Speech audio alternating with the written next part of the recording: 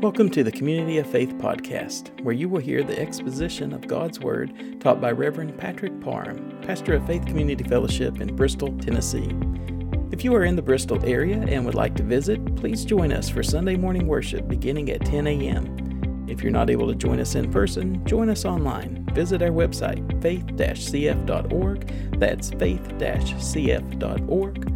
Or you can find us on Facebook at facebook.com/Faith Community Fellowship Bristol. That's all one word, Faith Community Fellowship Bristol.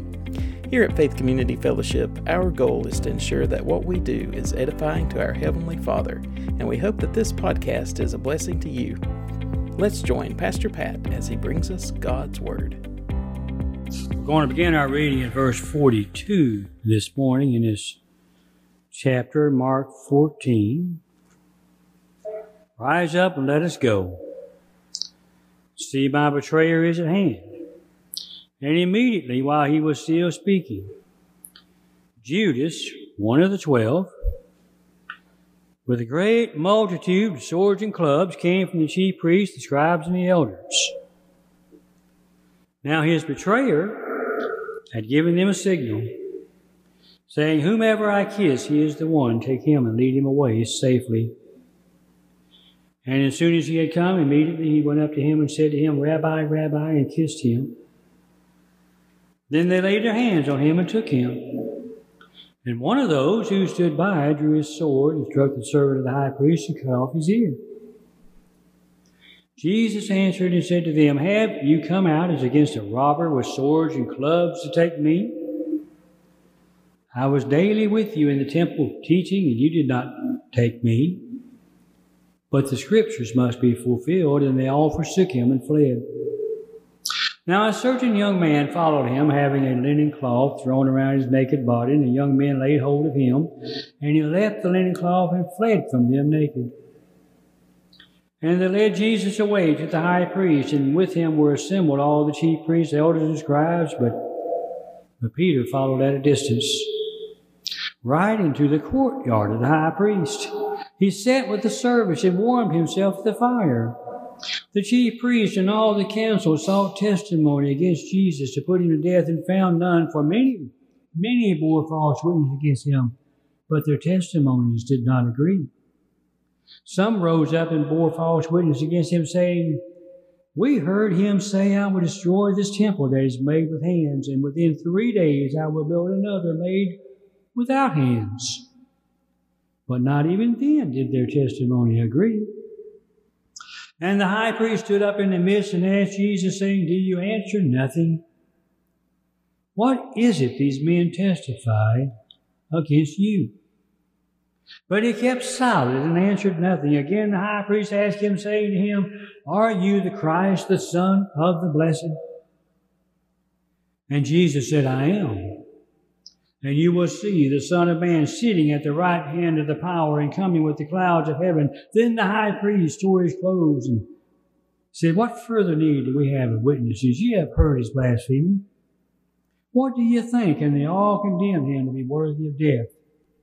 Some began to spit on him, to blindfold him, to beat him, and to say to him, "Prophesy." The officers struck him with the palms of their hands. Let's pray.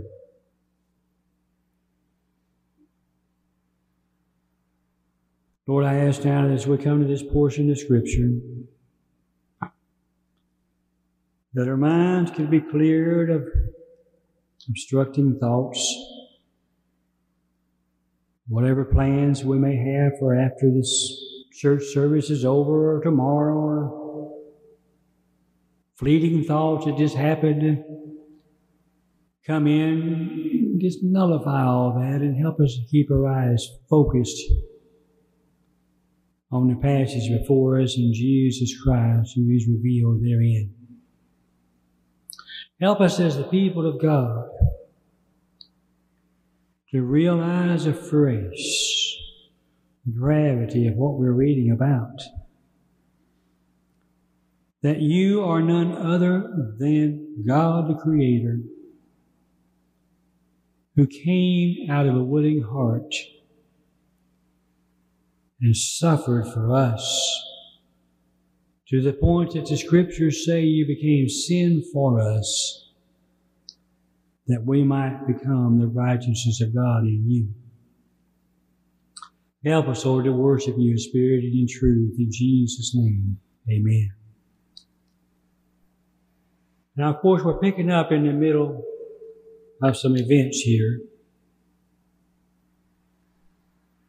Last week we talked about when they left the upper room and went up to the Garden of Gethsemane. And it wasn't very far from Jerusalem. It says the Sabbath day's journey was about a quarter of a mile. It wasn't all that far, but it was across the brook Kidron. And there was a garden out there called Gethsemane that they retired to quite often. And as I mentioned, no doubt the Lord had taught there many times. And his disciples had grown fond of the place, no doubt, and they had fond memories of listening to the Master as he taught there. And they go out this evening, though, and he takes the three inner circle, Peter, James, and John, further away. And he begins to pray, asking the Father to remove this cup from him if it's possible. But as we saw last time, he said, nevertheless, not what I will, but what you will. And he submitted totally as a man to the will of the Father there in the garden. The disciples couldn't stay awake, and he came the third time. They'd gone back to sleep. It was late, and they were tired, and they didn't know what to tell him. They were ashamed of their actions, but they couldn't help it. They were just tired. They kept going to sleep, and he said, well, rise, and my betrayer's at hand. And even while he's talking there, right after he's poured his heart out to the Father, Judas the traitor, one of the 12, comes with this great multitude from the chief priests and the scribes, and they've got swords and clubs. And Judas came out with much reinforcement. You see, Judas nor the multitude here, the mob, whatever you want to call them, they didn't really have an idea or concept of who Jesus really was. Let me just ask you, how much good is a sword or a club against divine power? It's useless. But if that divine power has already submitted to the will of the Father and knows that what's going on is in line with the Scriptures and had settled it in his mind that he's going to submit to all this abuse all the way to crucifixion, then you don't need swords and clubs. They didn't understand what was going on. And Jesus had been telling his disciples about his upcoming betrayal for quite a while. Judas was there. He had heard all this before. And Judas the betrayer had given a sign that the one that I kissed, he's the one. And of course, they had seen Jesus before. They had some idea of who he was. But the whole idea there is if you kiss somebody, you got to be right next to him. And if you're right next to him and you're surrounded by all these people that have swords and clubs, the concept must have been, well, there'll be much less chance of resistance if we're right on top of him. But think about the wickedness of that action. Coming up to the Lord Jesus Christ, the King of glory, and betraying him with a kiss.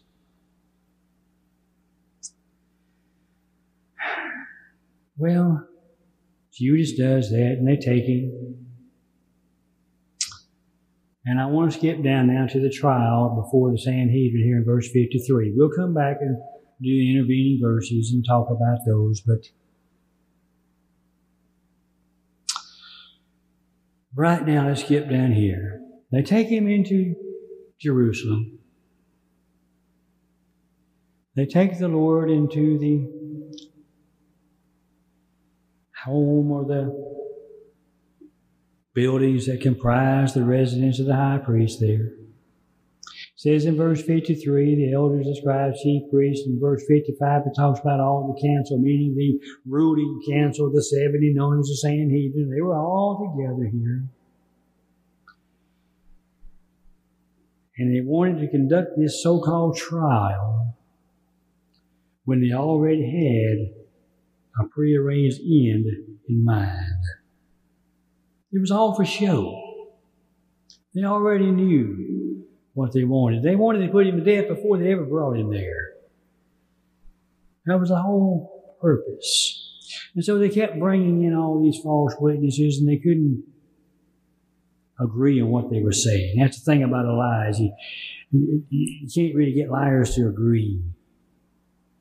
And they're bringing in all these false witnesses, verse 56, but their testimony didn't agree. Finally, some came in and they said, well, we heard him say that if you destroy this temple, I'll rebuild it in 3 days. They're referring back to John chapter 2. At the beginning of the Lord's ministry, and the gospel there tells us that he was speaking of the temple of his body. He wasn't talking about the building that they throw up here. He was talking about the temple of his body, but they purposefully misinterpret these things because they need some testimony. But so the high priest is getting exasperated. We're not getting the results that we want. They're not. The testimony is not agreeing, and we don't have any real reason to condemn him. And so, verse 60, the high priest takes control here and says, "Do you answer nothing? What is this? These men testify against you, but Jesus just keeps silent. I mean, what's the point? He already knows the outcome. They're going to condemn him to die." So the high priest puts him more or less under oath. Are you the Christ, the Son of the Blessed? Are you the Christ, the Son of the Blessed? Of course, Jesus is going to answer the question there in verse 62. We'll look at that in great detail. He says, I am. And we'll talk about that. So the high priest gives the verdict that he wanted all along. You've heard the blasphemy. He's guilty of death. Everybody agrees. You see, it seemed they were so set in their minds that they never even listened and considered that what he was saying in verse 62, that they're going to see the Son of Man sitting at the right hand of the power, and he's going to see the Son of Man coming, that it might be true. They never really even considered that. They never went back in their minds and considered the 3.5 years of evidence that Jesus had so painstakingly laid out for them. You can read about that over in John 10, verse 37 and 38, where he says, if you don't want to believe me, just believe the works. They testify as to who I am. But they didn't want to do that. They never considered that in John 10 and verse 30, he said, I and the Father are one, that he had a personal claim to deity. They never even went down that road in their mind that he might be telling the truth. And this trial was conducted by the avowed enemies of our Lord that had hated him almost from the first time they ever met him. They had violently been opposed to our Lord's ministry from the beginning. They were envious of him. They were envious of his followers. They despised his teaching because it rightly condemned their actions. Well, let's apply these thoughts here. We're thinking about the actions of the enemies of our Lord here. And once again, you see the incredible wickedness that the human heart is capable of. Judas, one of the 12, betrayed the Lord. The chief priests and scribes sending an armed multitude with swords and clubs all show the incredible depth of sin that's involved here. Jesus had never physically threatened anyone. He had not once ever spoken of or encouraged rebellion in any way. But the hatred and envy of the religious leaders was such that their reason was totally abandoned. They hated him without a cause and meant to kill him before the trial ever started. That's the same kind of blind hatred that's behind Christian persecution in the world. It's inspired by Satan and encouraged by men's sinful nature. It kind of reminds you of Revelation 6 and verse 9. When he opened the 5th seal, I saw under the altar the souls of those who had been slain for the word of God and the testimony which they held. And that shows us the necessity of prayer for protection and for the message of the cross to be received when we share it. So we've been looking at the actions of his enemies, but let's look at the actions of his friends for a few moments. Go back up to verse 47. I wanted to go back up there and talk about those verses just a minute. And one of those, and we know from another gospel that the one is Peter. He's the one that did this. He was standing by, he drew his sword, struck the servant of the high priest, cut off his ear. Now, what kind of deductions can we draw from Peter's actions there? Well, one, we can draw that Peter never, at this point in time, had really comprehended at all the spiritual nature of the Lord's kingdom. Meaning that he had not really been listening when the Lord repeatedly predicted he would be turned over to the authorities to be tortured and crucified. Peter still didn't have a very clear concept yet of the Lord's reason for dying, that he was going to pay for our sins, satisfy the demands of the law, and at the same time uphold the holy requirements of a righteous God. And then if you go down to verse 54, you see another action of Peter. Jesus is arrested, they're leading him away, but Peter followed at a distance. He followed at a distance, and you might think, well, that's better than the other disciples. They didn't follow at all. But no, it really wasn't better. It really wasn't better. It was worse. Because he ended up at the wrong destination. He was surrounded by the wrong people. And he was subject to many more temptations than if he hadn't gone at all. He followed at a distance. And it says he followed them right into the courtyard of the high priest. Now, we know that John's gospel tells us that John had to go out and speak to the girl that was keeping the gate to bring him in, because John was known to the high priest. And I don't know where John went right after that, but obviously he and Peter didn't stay together. Maybe John went on into the trial and observed, because he was known to the high priest, but Peter wasn't. And so what does Peter do? He sat with the servants and warmed himself at the fire. Here he is in the enemy's territory, sitting around the enemy's fire, and that's never a good place to be. And he invited temptation. By these actions, he demonstrated that he still didn't believe the Lord's warning that he would deny him 3 times that very evening. Well, what about the other disciples? Back up in verse 50. They all forsook him and fled. Not one stood with him. Not one, even to the point of something just so simple as walking alongside of him as he was going down to the high priest there. His greatest hour of need, and everyone forsook him. And then there's another unnamed young man here in verse 51 and 52 that followed him. And many people think it was Mark's mother's house where the upper room was, and they observed the Lord's Supper. We know her house was a gathering place for Christians. We find that over in Acts chapter 12. We know that. And if the Last Supper took place in Mark's mother's house, it's conceivable that Mark's bedroom might have been close enough that he could have listened to what the Lord was saying. And when they left the room, he might have just, I know it's all supposition, I'm just giving you something to think about. He might have just jumped up and wrapped himself up in that sheet and didn't have time and took off after him. And well, the gospel here is written by Mark. Who else is going to know that story except the person to which it happened? It's not exactly something you're going to run around telling everybody about.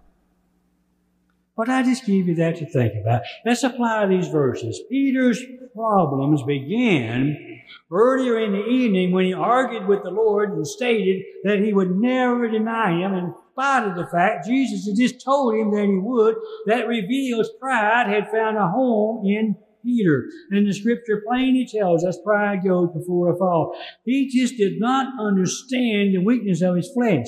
He had no idea of the pressure that was going to be put on him and the rest of the apostles that night. He would have been much better served, and so will we, if we just remember and listen to the instructions Jesus gave back in verse 38.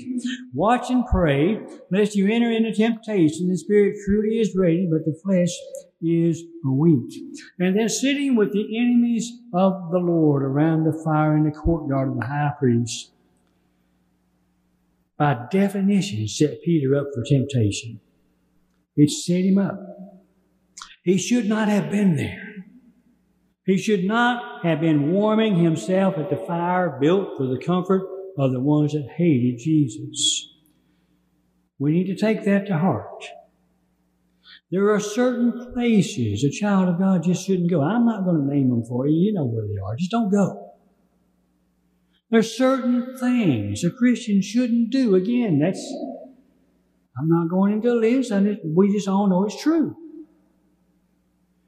There are certain people, and this might be a little harder to hear, but there are certain types of people that children of the Heavenly Father don't need to become really close, good friends with. You can witness to them, but not be really good friends with them. We'd all do well to remember what the Lord said in the latter part of the Lord's Prayer, and do not lead us into temptation, but deliver us from the evil one.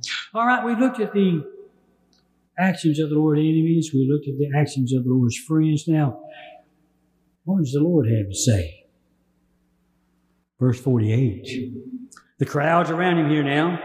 Judas has already betrayed him with a kiss. The swords and the clubs are all around. Peter's already struck the servant of the high priest, cut off his ear, and Jesus has healed him. And he said, have you come out against me as a robber? So I'm not a robber. I was with you every day down at the temple teaching. My ministry wasn't secretive. I wasn't leading a rebellion. But then he says, but the Scriptures must be fulfilled. That was the real reason this was going on.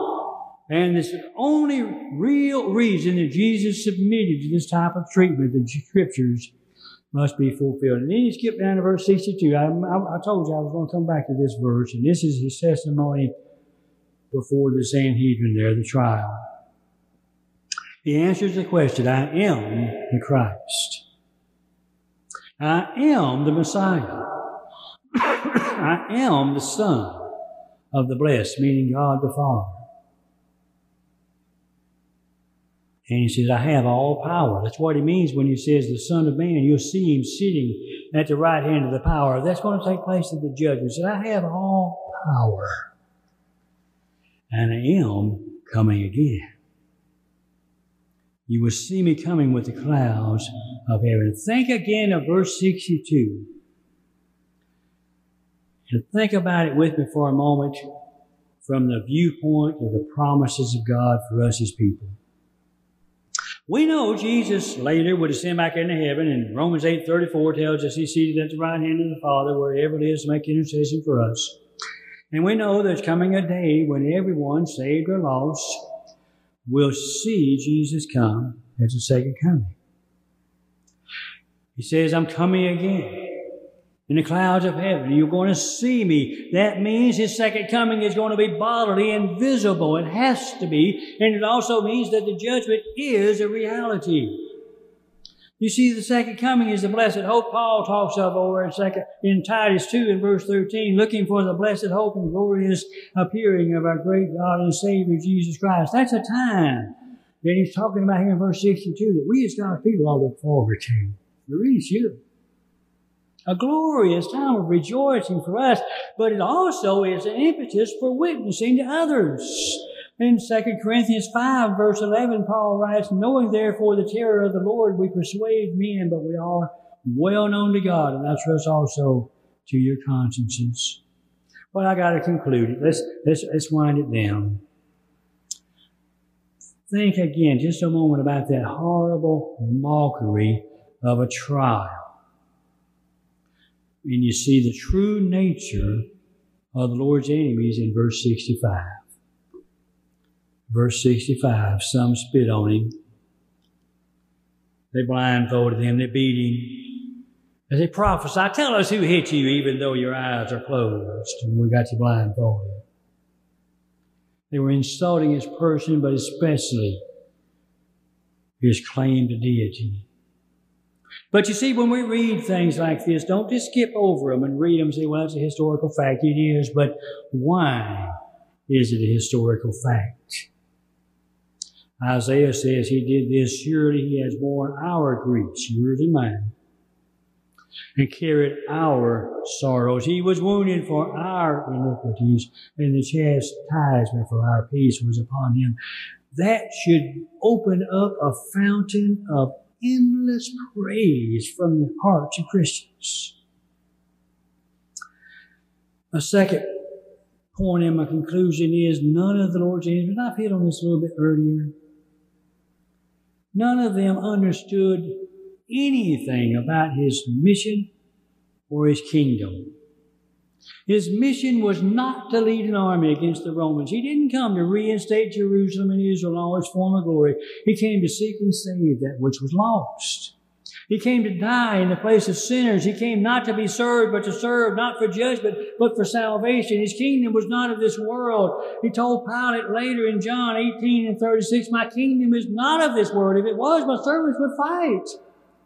But my kingdom is not from here. That's something we need to remember as well. The kingdom of Christ is a spiritual kingdom. Now, it's true that when we go out to witness, we need to speak the truth, but we need to speak the truth in love. Speak the truth in love and pray that the Lord would use us to draw others out of that kingdom of darkness into the kingdom of the Son of His love. And as we talked about so much in depth last week, Jesus was totally submitted to the Father. He believed in the absolute authority of Scripture. And we've emphasized over and over, those are two foundation stones that we need in our Christian walk as well. We need those foundation stones. So, as we close the service out and return to our homes, let us remember that you and I are God's servants. And just like Jesus, we need to do what God commands. That will make it good for us in this life and well for our souls in the next. If we just build our lives on those principles, submission to God, the authority of Scripture, we'll have an infallible guide to faith and practice. And Jesus said, I am. And you will see the Son of Man sitting at the right hand of the power and coming with the clouds of heaven. Let's stand for a closing prayer.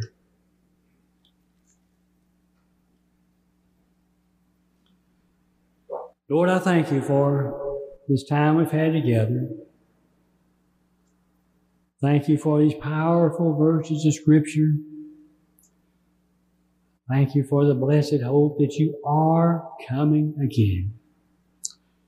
And I thank you for the gracious, wonderful act of love and suffering on our behalf. It should have been us there, but you went in our stead. And we thank you and love you and serve you as a result.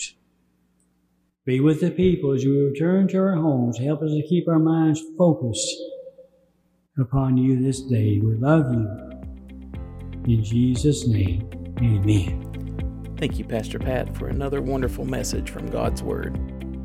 I hope that you have enjoyed listening to Pastor Pat's message. If this has been a blessing to you, please like and follow this podcast and give us some feedback. We'd love to hear from you. If you would like to support this ministry and the other ministry opportunities at Faith Community Fellowship, please visit our website, faith-cf.org/support. Thank you for joining us for this episode of Community of Faith.